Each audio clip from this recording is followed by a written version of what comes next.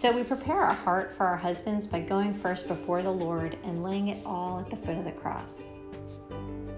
It's because we live in these very human bodies with very real feelings that are all over the place. And we deal with hard things. And as women, our responsibilities are diverse and endless. It's not about our efforts and works as much as it is about what the Lord wants to do through us. And we just need to be willing and obedient, and God meets us right where we are.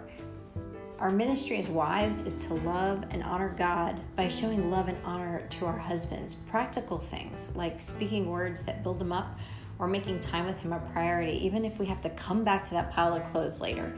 And trust me, I know with 7 kids, laundry waits. And making time that you have together count blesses both of you.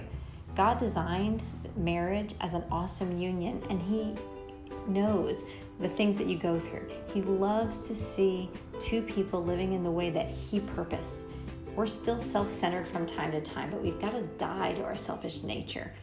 Our feelings are going to get hurt. Our feathers are going to get ruffled, but it's not about me and about how that person made me feel. I'm not saying that those things are not legitimate, but I'm saying that our response is going to make the difference.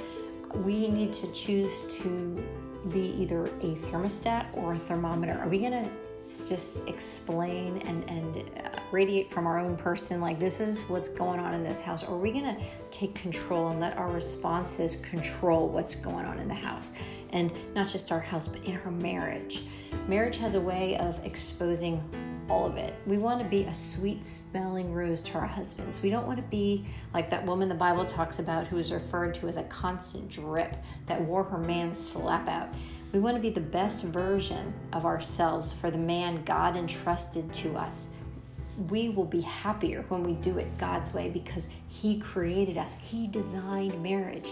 Marriage is a reflection of God and His love and Christ and the church. And we'll get into that another time. You know, I look at the story of Esther. And Esther, I encourage you to read it. Esther prepared for a year before she met her future husband, the king. And after they married, she had to address him about really something very serious. Again, she took time to prepare. She went to the Lord first, and then she took care of the rest.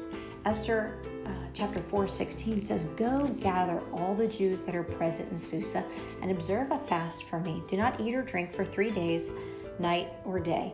And I and my maids also will fast in the same way. Then I will go in to see the king."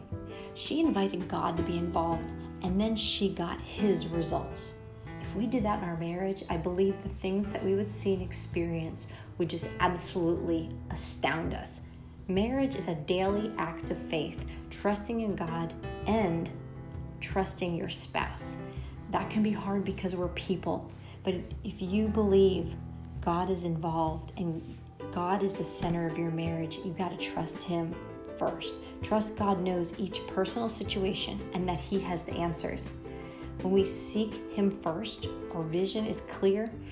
It's clear who we are. It's clear who we want to be as a couple, and who He is as the one who enables us to get there.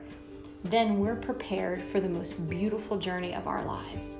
That our marriage will be blessed, that it is blessed.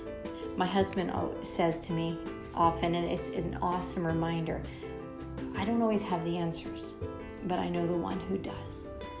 If you would pray with me now. Lord, prepare my heart for my husband in only a way that You can. You know our innermost thoughts and our desires of our hearts. Make me and mold me to be a wife that will be a tremendous blessing to my husband. And thank You for allowing me to be the wife of this husband. Thank You for constantly working through us. In Jesus' name, amen. Let me leave you with this. Psalm 37:4 says, "Delight yourself in the Lord, and He will give you the desires and the petitions of your heart." Remember, together we can encourage and motivate one another to success.